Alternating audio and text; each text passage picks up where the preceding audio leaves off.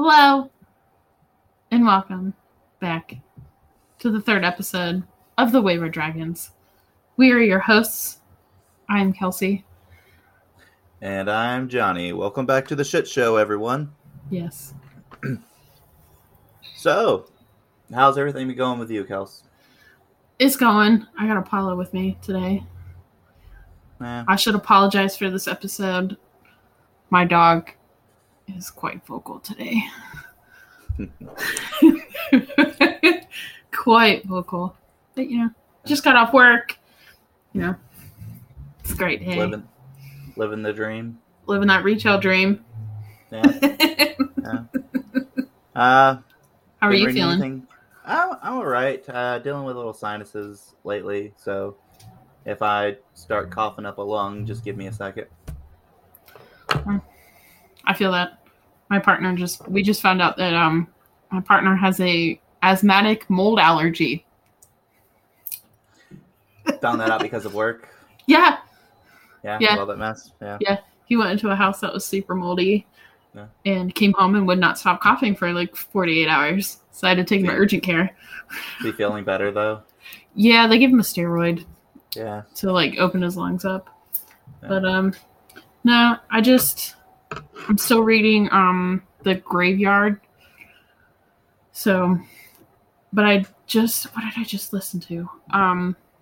Victorian Secrets on Audible, because I have an Audible subscription. It's like a little podcast that Stephen. They talk about Victorian era ladies' underwear? No, like like one episode is about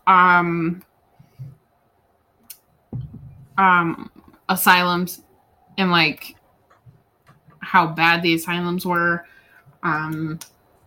how pornography really changed in the Victorian era, and just how like people kept a lot of things secret, like super secret, but a lot of things were open, if that makes a lot of sense. Well, that makes sense because the Victorian era was around the time of the birth of a lot of different hermetic groups and the rebirth of a lot of occult history and such, which is going to be part of our topic for today. Yeah, let me. So that's kind of interesting little tie in there. Yeah, it was. I forget who it was by. I just finished it the other day, but it's an Audible exclusive because I listen to stuff at work. Stephen Fry's Victorian Secrets. Oh, really? Yeah, like he narrates. Actor Stephen Fry. Yeah, he narrates the whole thing. That's super cool. So it's like 12-ish episodes, and they go through a lot of different topics about like how open Victorians were about their sexuality, but like they were kind of mildly homophobic at the same time. Mm-hmm. So it was kind of interesting to listen to when I was at work. The Victorian era is really weird in a lot of aspects. Yeah. We are no way, and I would like to say this though, we are in no way sponsored by Audible or by this podcast. I would love for us to be sponsored by Audible. I get a free subscription. I'd be happy with just a free subscription. Because audiobooks are magical, guys. They are. I hate that argument that people make of audiobooks aren't reading. That's like, but I don't have time to sit. Like, well, and you're still contributing to the author and appreciating their artwork. I think, especially, so I know a lot of people with, ADHD or with learning disabilities and stuff like that, and Audible makes things so much easier for those groups of people, especially in, nowadays with their everyday life, or, your busy everyday life that people have. Audiobooks are magical and amazing. Yeah. Well, and I retain information better if I listen to it versus reading it. I actually found a really cool app recently that will take it and read stuff for you. So, like, if you find a PDF online of something, it'll actually read for you Depending on the format of the PDF and the conditions of it, it can be a little spotty at times, but it is amazing. And they actually have like a phone app and everything, and you can take pictures. You can take pictures of pages of books, and it'll like basically you're like scanning it, and it'll read to you what the book says. That's cool. Because I know Kindle does like a read along, and it sounds like a robot. Well, so you choose different voices. Some of the voices you have to pay for, but yeah, that's really cool. I'll shoot you the name of it after this. That is awesome. Yeah. So yeah. So let's get on with today's topic, shall we? Yes, this is your main episode, sir. Well, it's not my main episode, but it's all about you. This episode. Yeah, it's not all about me. It's all about history. It is all about the history. So I just sit back and relax. So for our listeners, this is at the I don't know. So I don't know. So yeah, that's yeah. So today we're going to be talking about brief history of the occult and witchcraft. I would like to point out that this is just a brief overview. There is much more history than just this. This is just kind of a outline or starting point, as you were, for the history of the occult. There's so much. Yeah, there is so much information out there. This is just kind of meant as like a framing point, because in future episodes we're going to be talking about, certain key topics or certain key individuals and delving more into those particular aspects. So we want to take it and make sure that you have a basic outline. Yes. So I will try not to put people to sleep with this. And I apologize if I mispronounce names or time periods, because our English language is not my strong suit. Yeah. So this will be interesting. So going back to 2,500 BCE to about, and a lot of these in the BCE and such is approximate dates, but 2,500,000 BCE to 13,000 BCE was the Paleolithic period, and so a lot of that was we had cavemen and stuff. They were working with stone tools. They would take it, and you have the early onset of what's known as sympathetic magic, where they would take it and they would act out things and draw out things to kind of rehearse or tell stories or prepare for a hunt. During that time period, around 48,000 to 15,000 BCE was when the indigenous individuals came, approximate time period when the indigenous individuals came over to originally settle North and South America. Okay, so this is after Pangea split up. Yes. Okay. Yes. So this would be, think about roughly the time that you would have for the Ice Age movies. Okay. That's a good reference. Those are great movies. So between 13,000 and 8,000 BCE was the Mesolithic period? That sounds about right. Yeah. If not, that's what we're going with. So during this time period, you had smaller groups of people that started to settle down and farm, not as an overall, but just small pockets of individuals.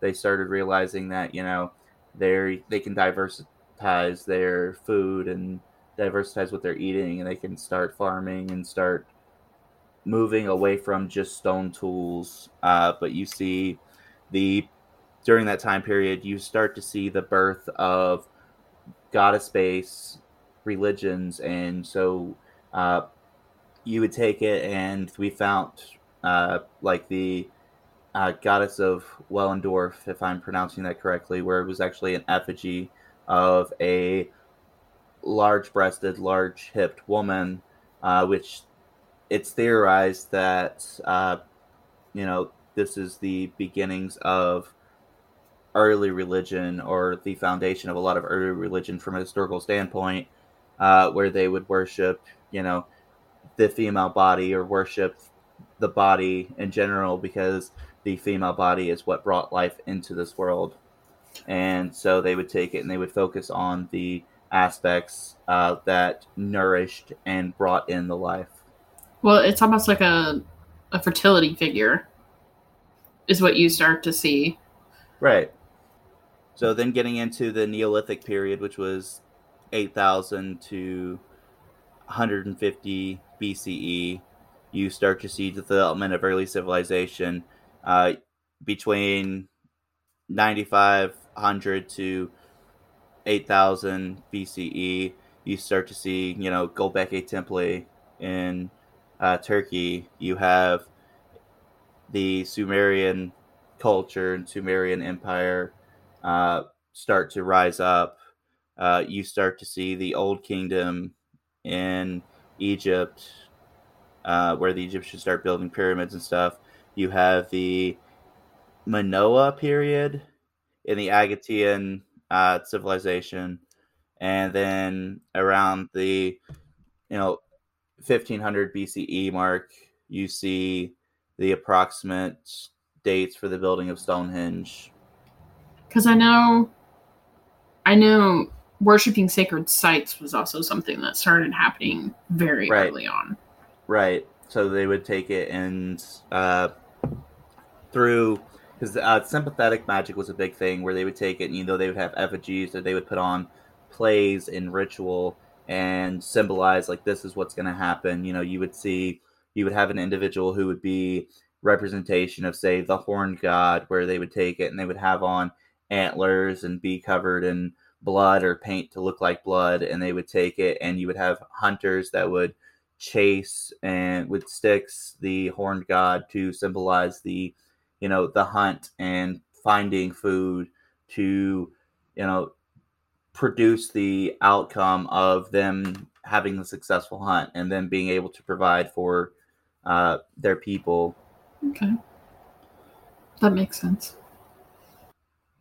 So in about 1200 BCE, you start to see the Celts have a strong influence in France and Germany. Most people, when they think of the Celts, they think of the British Isles, but in reality, they actually had their basis as far as the earliest records we can find, and the earliest artifacts actually are based in mainland Europe. In about 900 BCE, we start to see the beginnings of, if we come across to the American continents, you start to see the Mayan culture start to develop. So you don't see the Celts in the English Isles until about 500 BCE, and that the mythology there is really interesting. Fun fact, the Celts, and we'll get into this when we get into some of our mythology episodes, the Celts are one of the few, if not the only, ancient culture without a creation story. Especially, yeah. What? They don't have a creation story.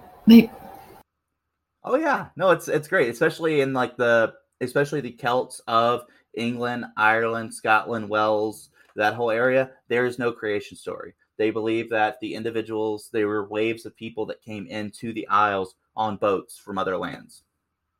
That's interesting. I wish everyone could see my face right now. Oh yeah, no. Celtic mythology is really, really fun, really interesting. But it plays into the whole, the old washing over, or the new washing over the old and coming in. That's crazy. Because almost everyone that I've come across, because I have mildly dived into what you are talking about. Mm-hmm. So I know what you're talking about. But everyone has some form of a creation story. Yeah. Yeah, so it's kind of interesting and fun. That's interesting. So in about 27 BCE, you see the foundation of what would become, not what would become. You see the foundation of the Roman Empire, which stretches out long and far. Of course, Rome itself was there way before, and through military acts spread out. 4 BCE to about 29 CE is the rough estimate of the time period for the historical figure of Jesus of Nazareth. Now, whether you believe the mythos or not behind the Christian faith, that's neither here nor there. That's the historical time period based off of actual physical records of when Yahshua would have been alive. Yes. Because Jesus' name was actually Yahshua, which is also where we get the name Joshua from. Yep. I actually had a fun conversation with one of my Jewish friends recently about that, and basically, if you actually translate his name, his full name, or what we call him, it basically translates into English as Oily Josh. Yes. Ew. Oily Josh. That's kind of gross. Like if you're translating from the Hebrew. So then, where do we get Jesus from then? It's a pronunciation type thing. It goes into the whole, copying to rewriting, copying, rewriting thing, and translations changing or pronunciations changing over time. So ancient telephone.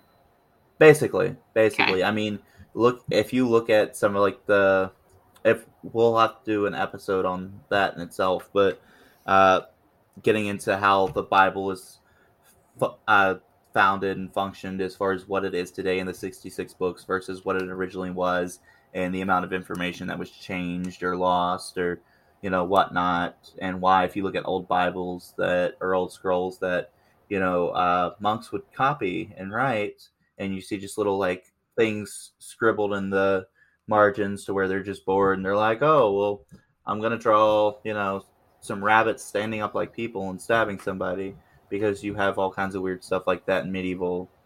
Yeah. So they did get a little weird. I think it's more because they were bored.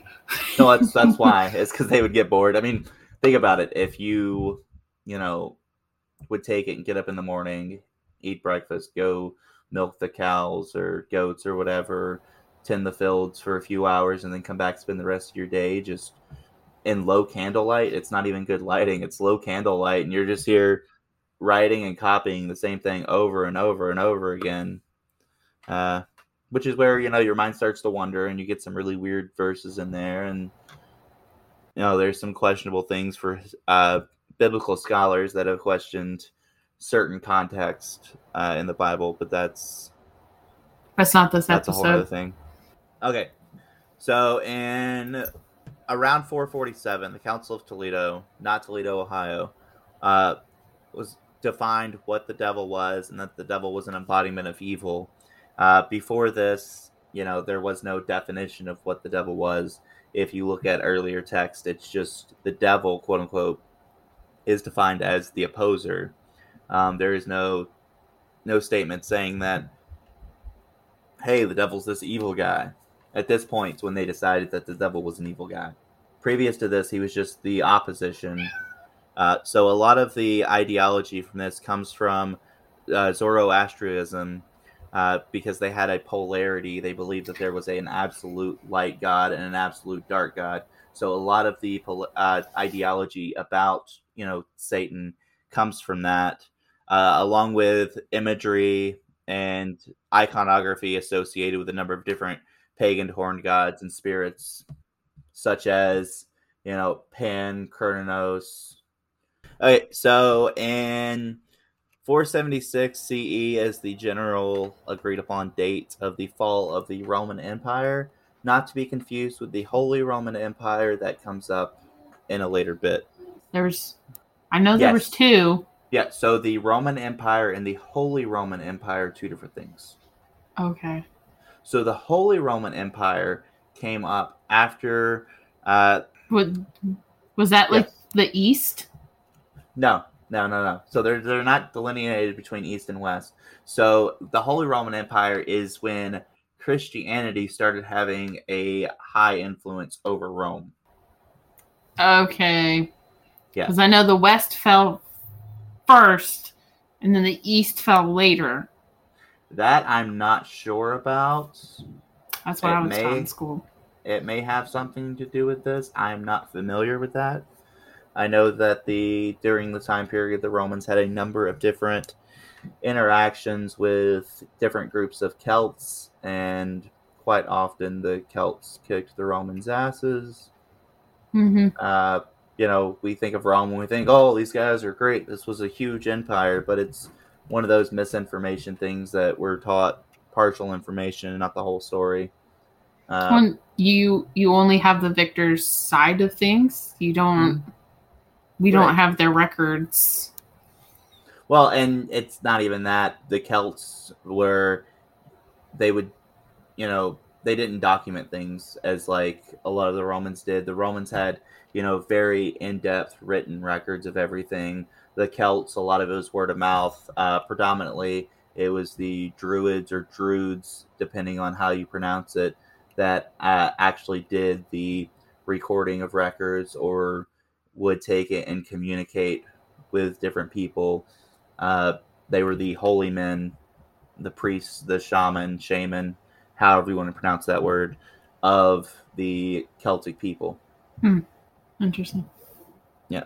So in about 500 CE, the Romans leave the British Isles. So again, they're terrified of the Celts because, the Celts are badasses. Okay, so random side quest real fast.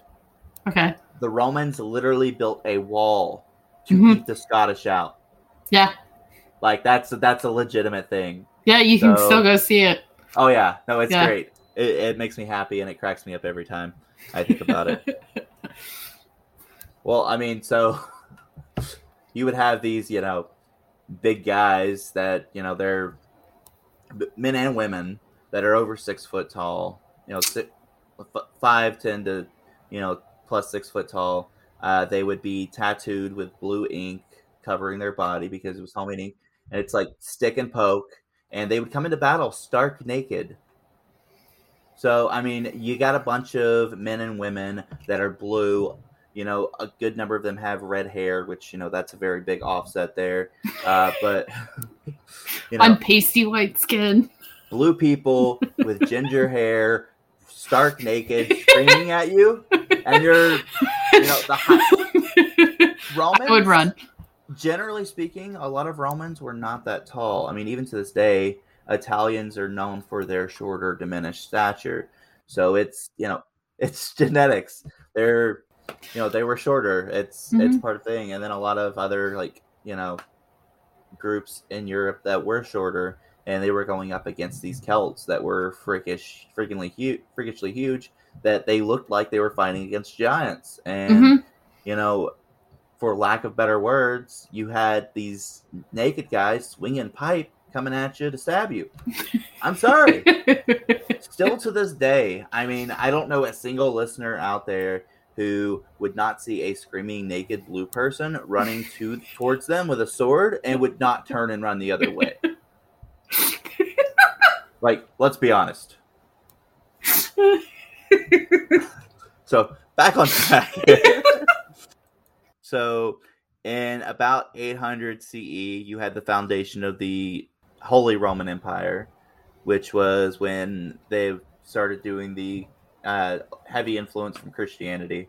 So, in about 1231 CE, you had the beginnings of the medieval Inquisitions, where, this was about the time where, they would start looking into, this isn't the burning times yet, but this is the time where they would start looking into and going on the beginning stages of the witch hunts and trying to find where the witches be, yo.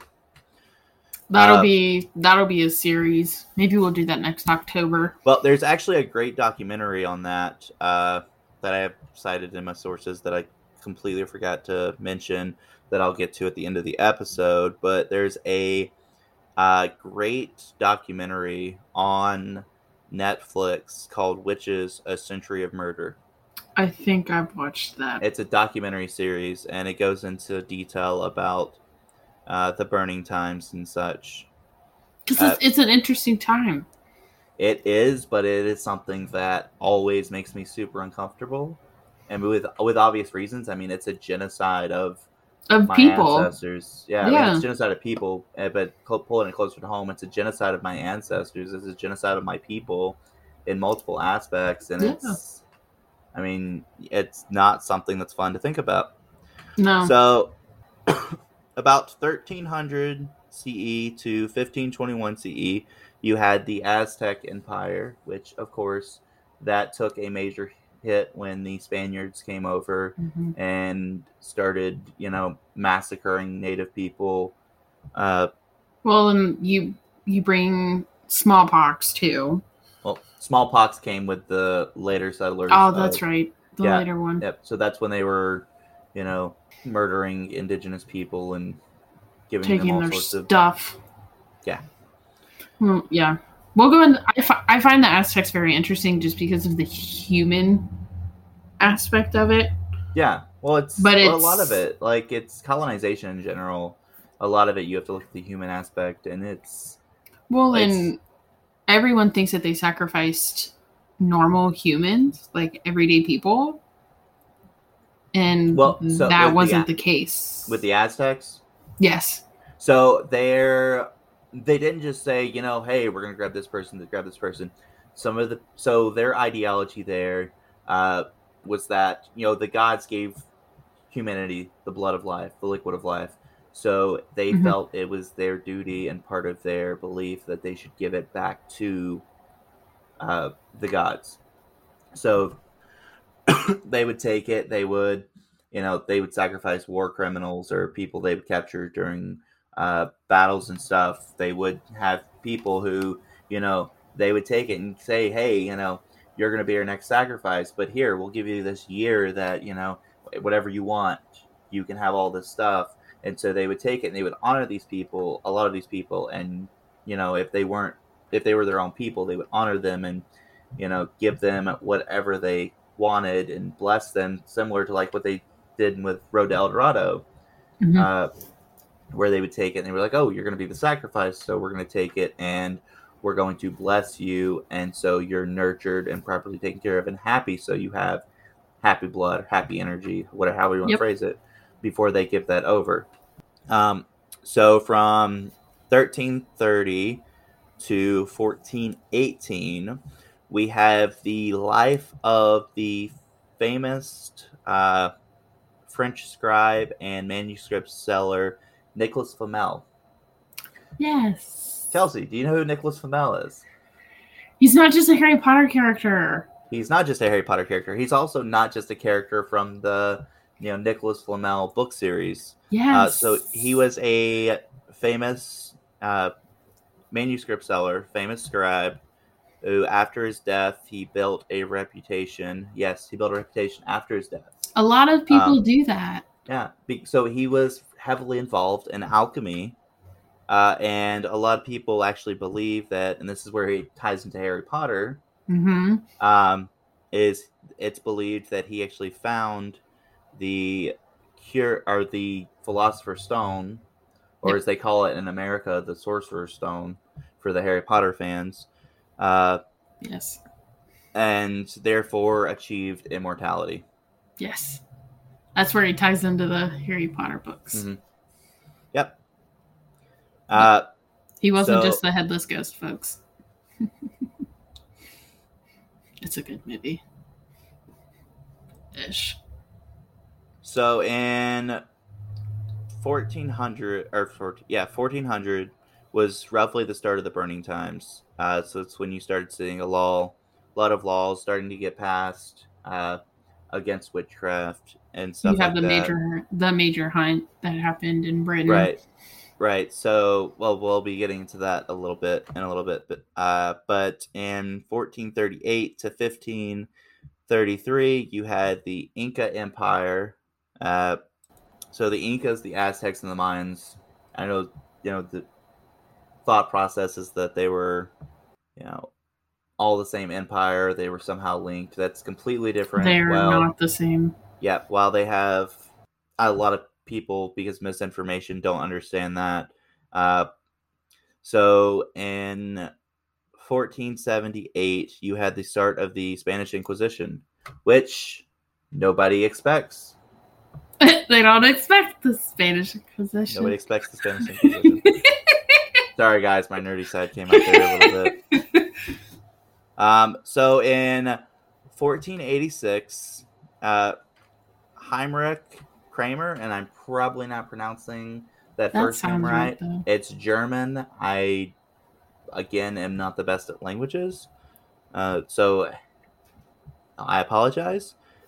Wrote or published his manuscript called Malleus Maleficarum.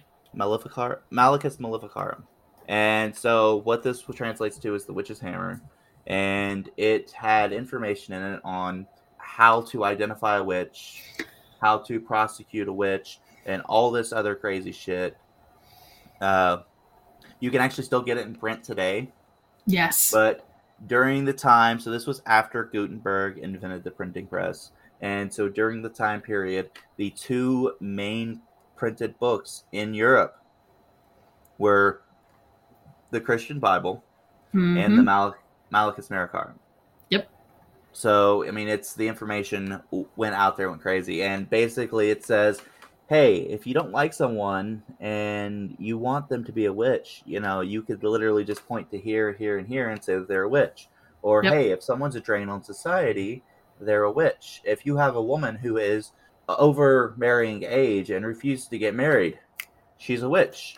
If you have a woman whose husband has died and and she's a drain on the community because they're helping take care of her, she's a witch. If a woman doesn't have enough kids, she's a witch. If she has too many kids, she's a witch. If she has too many cats, she's a witch. You also see in this time period a lot of women that have gained social power and stuff, and so you have a lot of patriarchal ideology that's pushed in here through, like what you do with a lot of other stuff, where they're trying to take power away from women, and so they're have things in place to manipulate the information to whether they are practicing the old craft or not. They can manipulate facts around to take power away from these women. Yep. So in 1527 to 1608, you have the famous John Dee.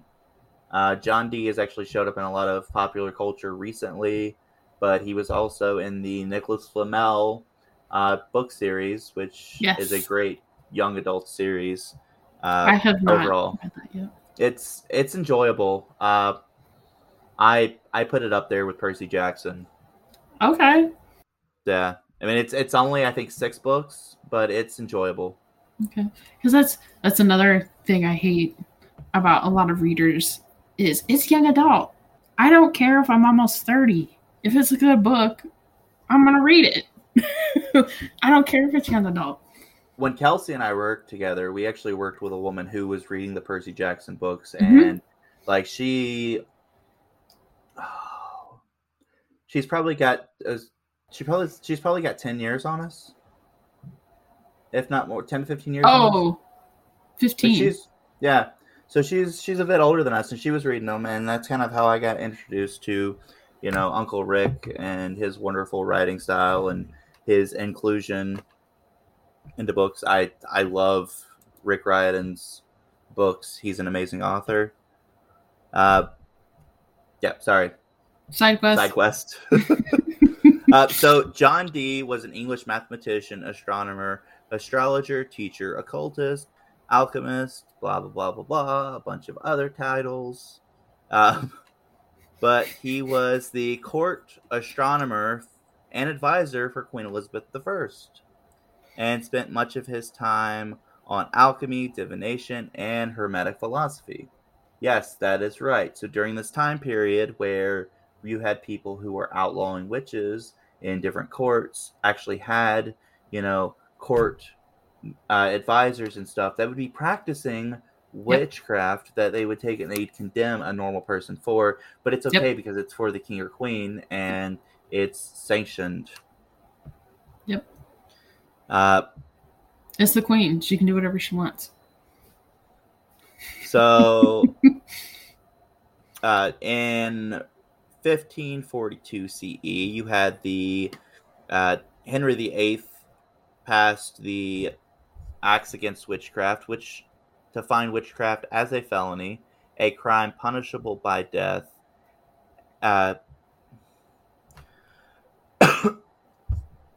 And you would have to forfeit. Basically, they would take everything, because you're not really forfeiting anything; they're just taking it. But yeah, they would take any goods that you had or cattle, and literally, if they say, "Hey, you're practicing witchcraft, I'm going to take your stuff," and there's nothing you can do about it at any point in time. They take your shit. In 1563, Queen Elizabeth I enacted Acts Against Witchcraft, which was the act against conjuring, enchantments, and witchcraft. It may cause anyone to be killed or destroyed, quote unquote, by witchcraft, punishable by death. Which means that if someone dies and they're like, hey, Francis down the road, I saw him looking at her, giving her the dirty eye the other day. He's obviously killed her with witchcraft, so you got to kill him. You see that a lot, I think, in more little towns. Yeah. I feel like. But I think there was a recent story, not like, it's in the 20th century, where they pulled one of the laws from one of those two acts to prosecute someone. Yeah, and it's not unheard of, and you still have like. No, I'm talking like recently. Oh yeah, no, it's like it's crazy. Of. You still have crazy stuff like that, which in the 50s, I believe it was 53. I don't have it listed, like 1953. I don't have it listed on here. Was when I don't think I have it listed on here, but was when the witchcraft acts were finally repealed in the UK. I actually may have it on here now that I think about it. But anyways, so 1590s, King James I of Scotland had a huge fear of witchcraft. So this is the guy who made the King James Bible. Yep. And arranged it and added certain things in there, like the verse, "Thou shalt not suffer a witch to live." The original translation is, "Thou shalt not suffer a liar to live." But this guy was so terrified of witches, and he was afraid of that, like, witches were hexing him and doing bad things to him. Oh, he was crazy. That he went completely off the rails.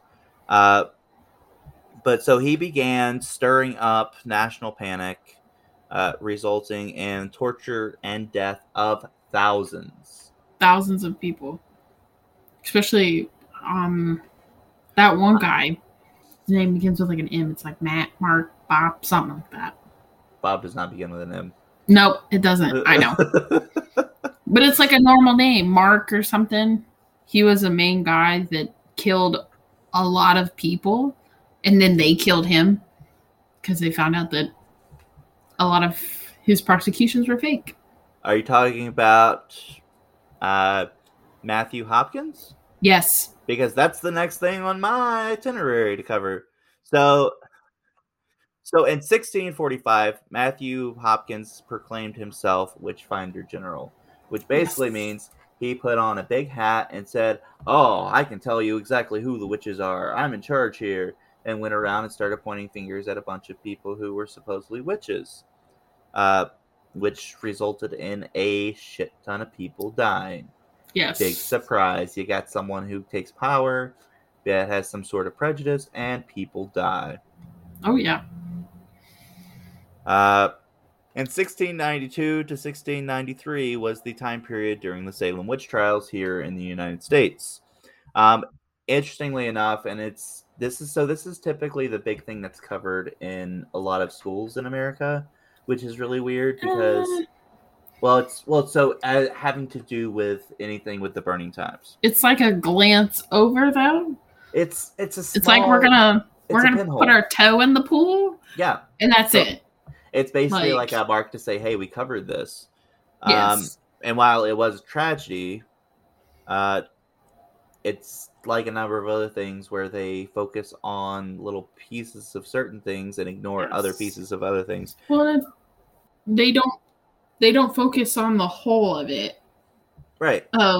There's a lot of undercurrent things that were going on at the time. Right. Of like how you were saying earlier, they prosecute certain people of society. Mm-hmm. And you have to look at that big whole picture.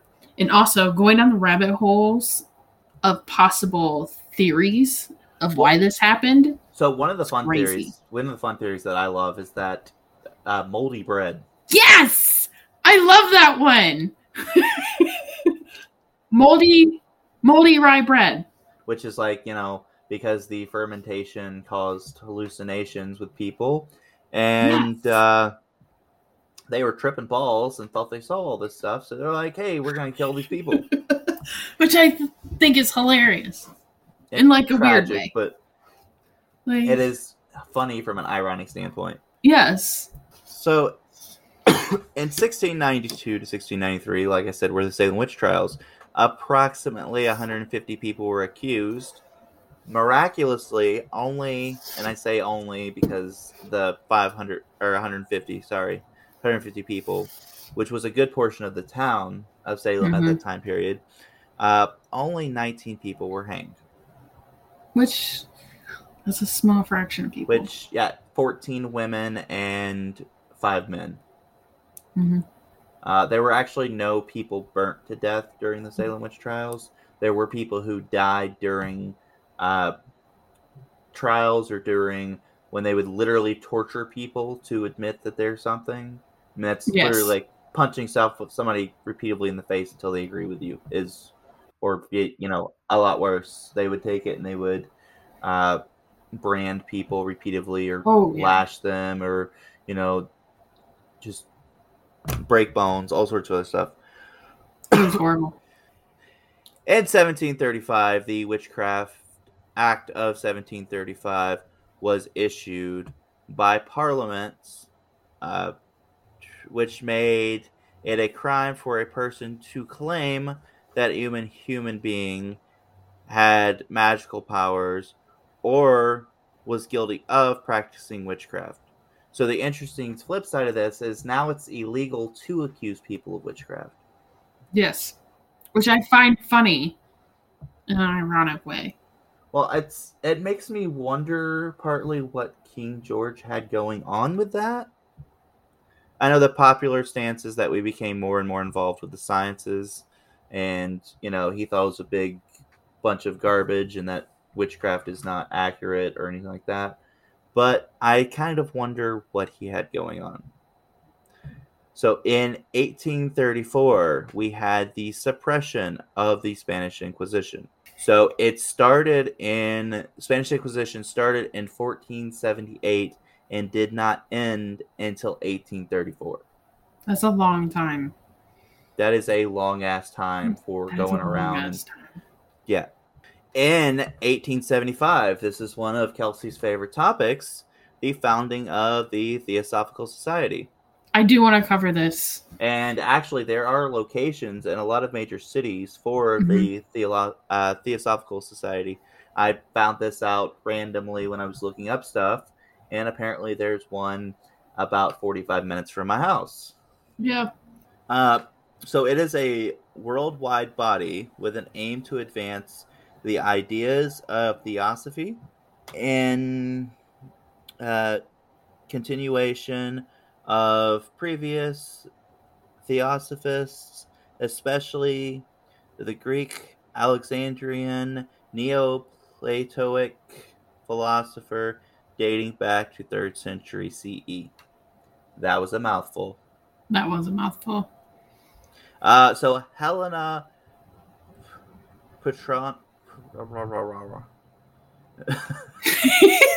Helena Petrova Blavatsky.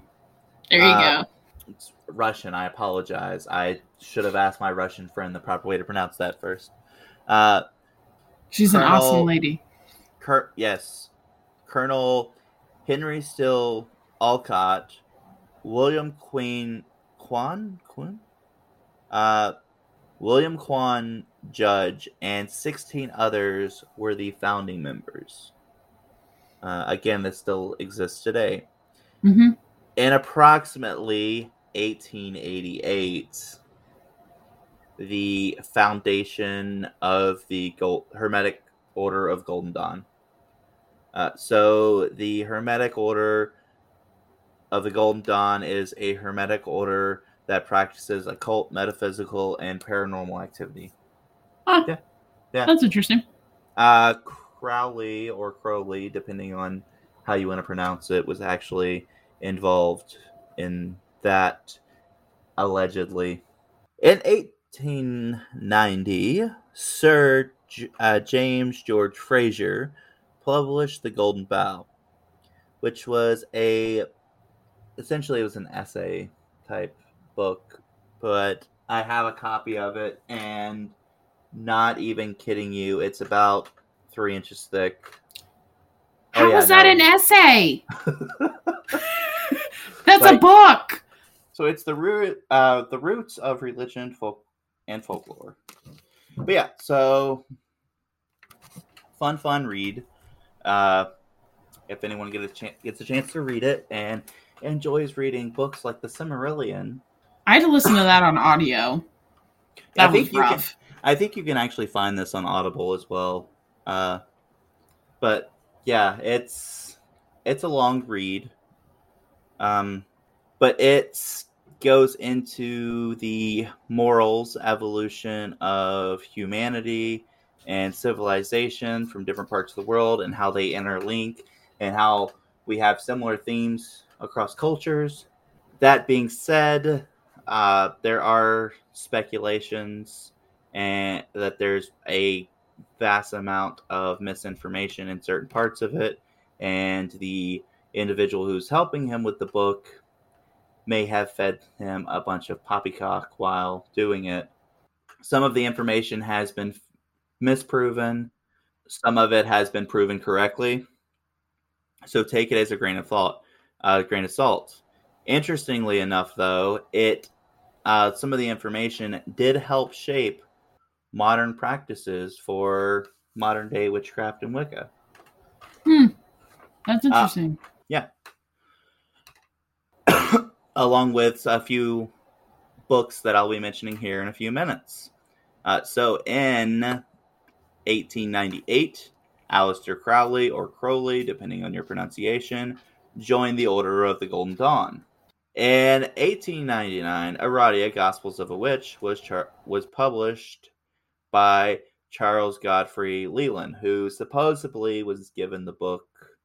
It was supposedly a manuscript of the life of Aradia, who was the alleged daughter of the goddess Diana, and it's supposedly the foremother of modern witchcraft. Again, there's a lot of information that's been misproven in there. There's some that's spectacle. That's not the word I'm looking for. I mean, you have that a lot, I think, during that time. Especially, I feel like during the burning times, because you don't want don't want it to be true. But it was after. Yeah, this was after. But you have this spiritual movement that starts to happen around this time too. Right. So, and anytime you do anything like that, you have a lot of random information coming out. Yeah. In 1921, you have the third book I'll mention that has a tie-in to modern witchcraft, and that is the Witch Cults in Western Europe by Dr. Margaret Murray. So this was a speculation and allegations of a surviving witch cult that lasted through, the millennia, basically, that was underground in Europe. a lot of this information has been misproven. Some of it is still used, and like I said, is heavy influence on a lot of modern Wicca and occult practices. And it's also some of the places where we get a little bit of all three of these books where we get a little bit of negative ideology through history. Of course, along with the Malchus Maricarum, which is in 1939, Gerald Gardner, who is credited by most to be the founder of modern day Wicca, was initiated into witchcraft in 1951. So this. Hold on. Yes. Initiated into witchcraft? Yes. So, like, he based got accepted into a coven? Before. How does that? Yeah, so basically, going into his story, allegedly he went into a coven or was accepted into a coven. This would have been one of the existing covens that survived through that Margaret Murray would have been talking about that may or may not have existed. There's speculations on both ends of this. There are people who get very aggressive if you try to disprove them, like people do. But there's misinformation going both ways on it. Okay. In 1951, England's Witchcraft Act was repealed, which means that at this point, laws against witchcraft were gone. You do whatever you want. And that's they'll find something to accuse you with. In 1953, Gardner formed his own coven, and in 1954, Witchcraft Today by Gerald Gardner was published, which was the first published quote-unquote credible book of witchcraft, which is literally outlines what modern Wicca would be today. Gotcha. So in 1964, the archaeological discoveries were found that would relate back to the goddess-oriented prehistoric religions. In 1972, and this is actually a big thing. Well, I mean, a lot of these are big things, but in 1972, the U.S. Internal Revenue Service recognized witchcraft as a religion and granted it tax-exempt status as a church, or for churches and schools of Wicca. Yes. So this is a huge thing, because that means that at this point, anyone who identifies with this thought process or this theology, if they are given any grief, are now under a protected class and cannot be fired from work or have any kind of discrimination against them based off this belief. Mm-hmm. So yes. This is a huge thing, and it actually puts security in place for a lot of people. Yes. I also like to add, pretty sure the Satanic temples, the main church, they choose to pay taxes and not be tax exempt like most churches. Not surprised. So that, like, they're like, yeah.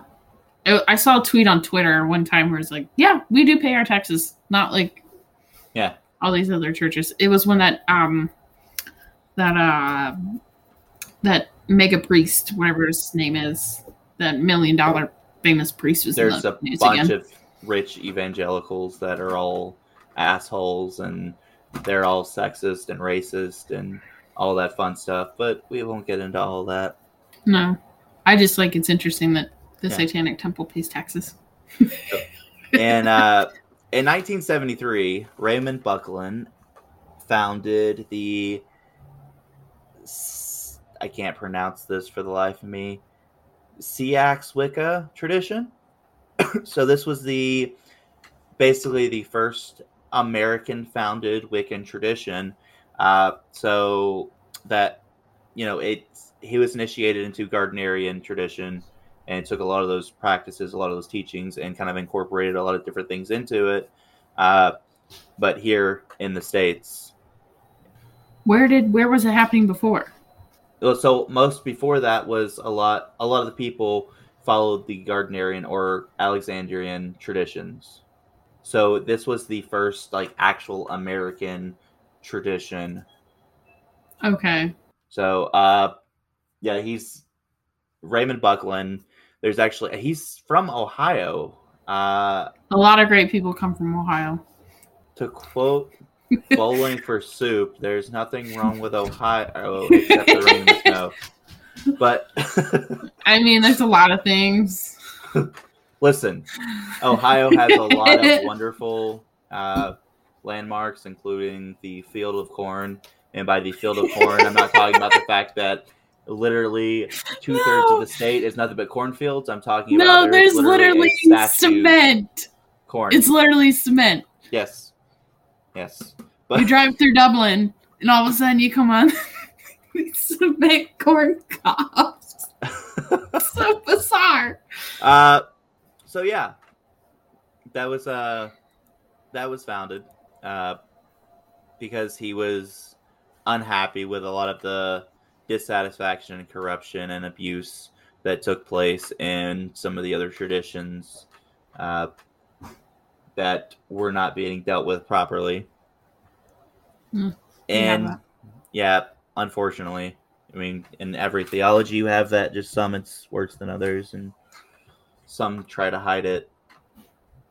Yes. In 1979, the Reclaiming tradition was founded. The Reclaiming tradition is a neo-pagan tradition, or it's a type of Wiccan tradition that was founded by two women of Jewish descent, Starhawk and Diane Baker. Her name was Starhawk? Okay. Yeah. Absolutely awesome woman.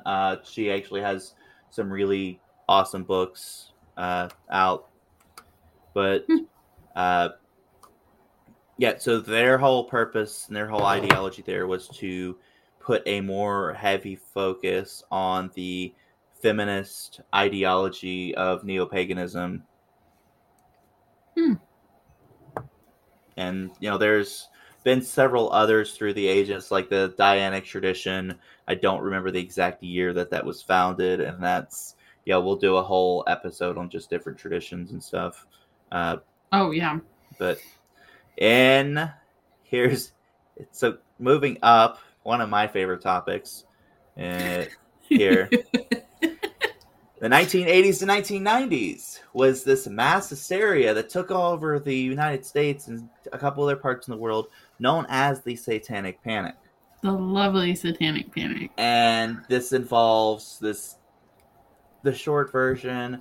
There was a lady who her therapist did hypnotherapy on her and brought all these old memories out, allegedly, and she was brought up in this satanic witchcraft cult.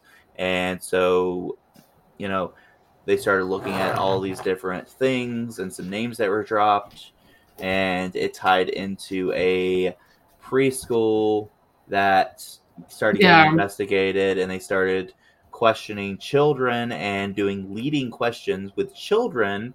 And apparently they would take it and fly these children out of the country to have sexual acts done on them and bring them back. All within a school day. They would sacrifice kittens and puppies and all sorts of other baby animals in front of them in the classroom. They would make the children sit in tanks full of baby sharks and all sorts of other crazy shit. Of course, the heavy metal movement tied into this as well, because they were devil worshippers. And, especially the Norwegian. Yeah. So that tied into it, and of course you have all these young kids that are like, hey, this is going to piss off my mom. Hell, Satan. Oh, yeah. So they would take it and they would, do inverted pentagrams painted places and all sorts of other crazy stuff. And then, of course, D&D got a heavy hit on it because, fighting monsters and demons and stuff. One of my favorite quotes from having to do with the Satanic Panic was actually in a newscast. I think it may have been on 60 Minutes, but allegedly these parents, and here's the best I can remember the quote, so it's not an exact quote, but from the newscaster was, these parents witnessed their child summoning a Dungeons and Dragons demons into his bedroom and then killing himself. What? Yeah. Yeah, no, this was on the news. This, if you watch any of the news reports from back then, this was all over the place. The incitement of stranger danger where, your child will be kidnapped and molested and sacrificed to Satan. Oh, and yeah. all this other crazy shit. So anyone who grew up in the 80s or 90s dealt with seeing this stuff all the time and all the pure hysteria and fear that was driven into us from these things. And it's so it's a fun. A lot of that I still do. Like someone made a comment the other day about stranger danger, and I'm like, yeah, but that's not actually a thing. They did a study, and statistically speaking, you're more likely to get kidnapped by a relative. But two, you could put they're worried about children being out and being kidnapped by someone. You could take a child and put them on any given street corner, and they would have to sit there. They did the statistics and all. They did the math, and it was over 100 years the child would have to sit there before they had 100% guarantee that they would get taken.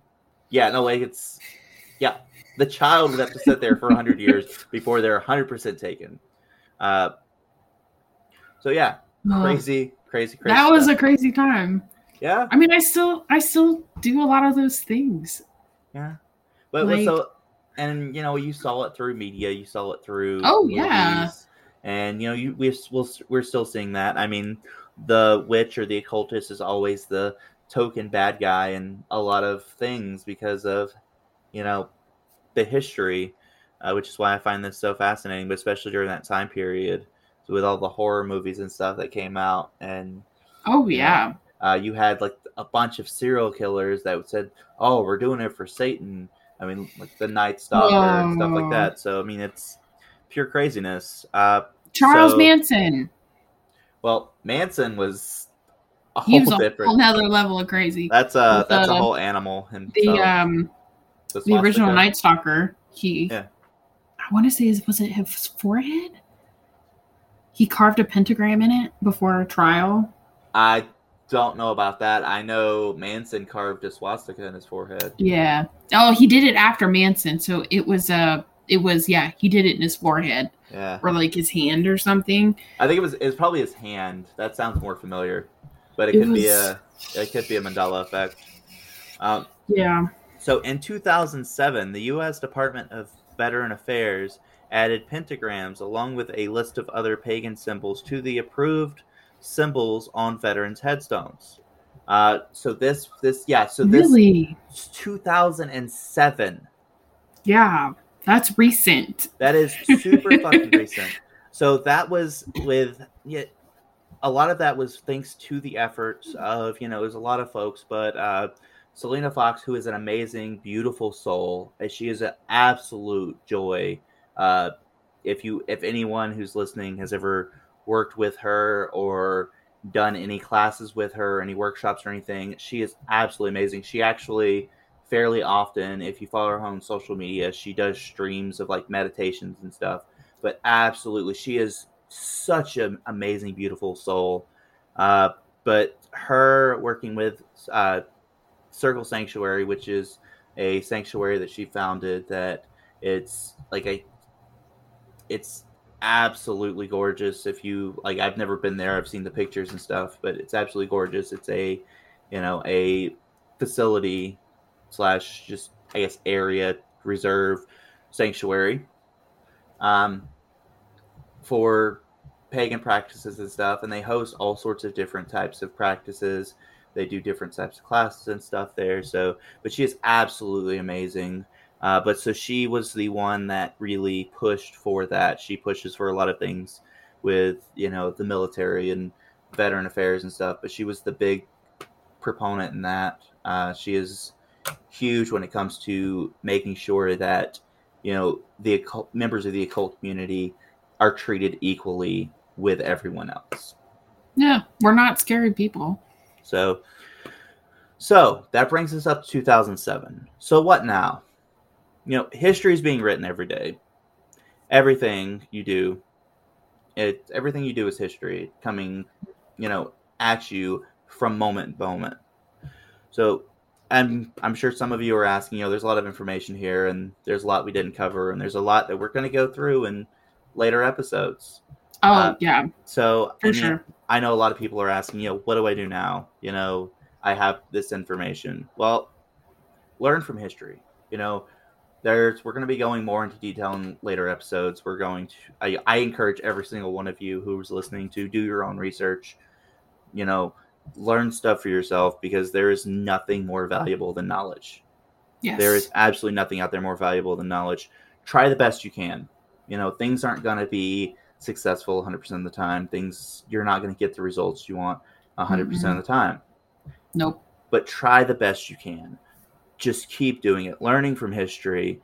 Don't worry about titles. Don't worry about, well, I want to be the grand poobah of the thing. Walrus. I don't know. Anyways, don't worry about that. Those things come with time. If that's your calling, then pursue that. Find a teacher, pursue that. But don't make that title your focus. Make the journey your focus. Make the experience your focus. Worry about getting there. Write things down in a journal. Journal writing, I've said it before, it's so important. You are writing the history. I am writing the history. We are all writing the history. Yes. You may be listening to this and think, oh, I'll, never do anything. Well, that doesn't matter. You're not doing this because you're supposed to do something. You're not trying to be an influencer. If you're trying to be an influencer, then this isn't what you should be focusing on. This isn't about influencing people. This is about becoming one with yourself. This is about becoming one with, your ideology of divinity. And, I'm going to get off my soapbox here in a second. So I apologize. I'm starting to sound like a Southern Baptist preacher. But no, so don't, if you're doing this, if you found this path through, social media, through TikTok, through whatever, that's great. Like, witch talk is becoming very popular right now. Exactly. There's a lot of misinformation. You got to do your research. That's the thing is, there's a lot of misinformation out there. Do your research. Don't, it's okay to try something. I'm not knocking trying something.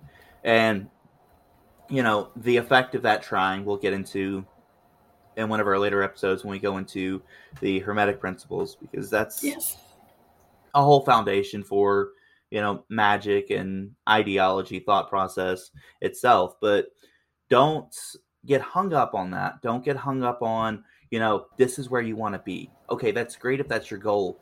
But while your goal may be over here, you still have to drive there. You can't go, I'm going to the mall and then just be at the mall. You have to take the road to the mall. It's a huge journey. It is, and it's never ending. I mean, I've been on this journey for years, and I still have a long way to go. It's nothing instantaneous. And while you may feel a calling to something, pursue that. But the end goal is not what it's about. There's a constant joke that's made in the nerd community, especially with D&D players, is, well, maybe the real treasure is the friends we made along the way. Yes. It's the real treasure, the real journey, you can't succeed in where you're going unless you learn from your history, and unless you practice, unless you take the step-by-step process. You can't just delve into something while it may work. Do you know why it worked? Do you know why things were successful? Mm-hmm. It's important to know these things so you can take it and make yourself more at home and ensure that outcome comes again. I mean, you have books that are like 10,001 spells. That's great. But, why would those spells work? Are you just going to pick a spell at random and say, this one, because I need money? Oh, yeah. I mean, it's not that simple. You know, No. while it may work, you need to know the intent of what you're doing. You know why. So do your research. Learn. And one thing I am finding is this path is very unique. It's unique to you. You know, what works for me may not work for you. Well, you know, you'll like have in that. And I think that's also a very interesting part is the occult, spiritual, witchcraft path is something that you can make very much something for yourself. Right. And so, I mean, you'll have that. You'll have people all along the way saying, that's not how you do something. That's not how you do something. Yeah. You know what? Try it that way. See if that works for you. Because this is your connection with the divine. But at the same time, just because someone says don't do it that way, or that you want to do it that way, always listen to input of others. Don't take it and take all the toxic information that they give you, but make sure you're doing your research. Make sure you find what works for you, because this is your path, and that's ultimately, I mean, this is the whole reason why I'm here. This is the whole reason why I'm setting up my computer. That's why we're making a podcast. is, to try and get that information out there. I don't know everything. Kelsey doesn't know everything. No, I do not. I went to, a few years ago, there was a huge pagan music festival. And so the coven I was a part of at the time, and our sister coven, who was like from a different state, came in. We met at the thing, and the high priest from the sister coven said something, and it's the most true thing I have ever heard. And it's something, I think it's the one big thing I got out of that whole music festival, with the exception of I met, a really good friend of mine there. But it's the one big thing that I got from that music festival, and it's the fact that, anyone who claims to be an expert, 9 times out of 10 is a complete idiot. Yes. Because, I mean, if anyone claims to know everything about something, they don't. Now, if someone else says they're an expert, that's a completely different subject. And, that goes into the whole, you have to do, what's like 10,000 hours of something to be considered an expert at it. That's poppycock. I mean, it takes more than that on a lot of things. But yeah, if someone says this is the only way to do it, if that's your tradition and that's what you want to follow, then that's great. But that's not the only way. There are multiple paths for multiple different people. I think it was the Dalai Lama who said there are many paths, but at one end. Yep. It's, that's the note I want to leave it on. But, yes. Yeah. That's and it's like you can take parts from other people's things. Right. What they say to you, you can take one part from one person, one part from another, and that might be what works for you. Mm-hmm. This path is very customizable. And I think that with how social media is and how we have been kind of raised of what we should do and what we shouldn't be doing, I think people they don't realize that you have a lot of options on how to do a lot of different things. Yeah. And so, the key thing there is don't cultural appropriate, of course. Yes. But, if you're interested in something, find a teacher. If you need to find a teacher, if you can't find a teacher, read as many books as you can, educate yourself. Yeah. You are making the history. Yep. Yes. So I'm going to get off my soapbox now. Because I wasn't intending on going on that long of a rant on that. It's fine. It's fine. It's fine. Everything is fine.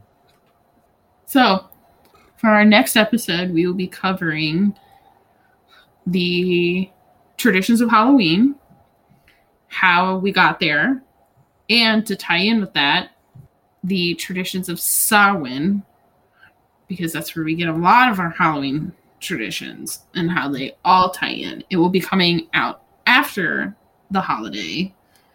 So, just because of our timing and schedules. It'll be after the holiday. So, on that note, please rate, review, and subscribe. We will greatly appreciate it. You can find us now on our Facebook page of the Wayward Dragons.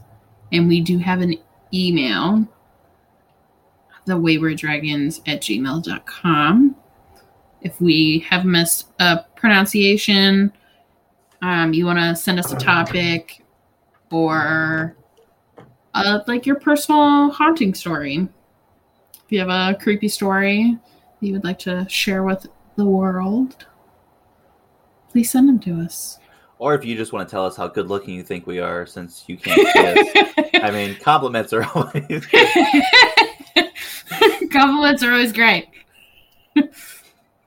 Fan art would be really funny to see of like what you think we look like based on our voices. Yeah, so based off our voices and our knowledge, that's what I want. I want people to submit fan art to us, and with your permission, we'll post them on the page, because I would love to see what you guys think we look like. Yes. No, friends and family, you cannot submit. No, because you know what we look like. I hope so, but you know. So as a point of reference, though, just to give you guys an idea, I'm the black dragon and Kelsey's the purple one. Yes. So my cat is orange. That's really not going to help you with anything, but I figured it'd be interesting to say. Yes. Yeah, my cat is orange. My little baby Apollo. So until next time, you kids stay spooky. See ya.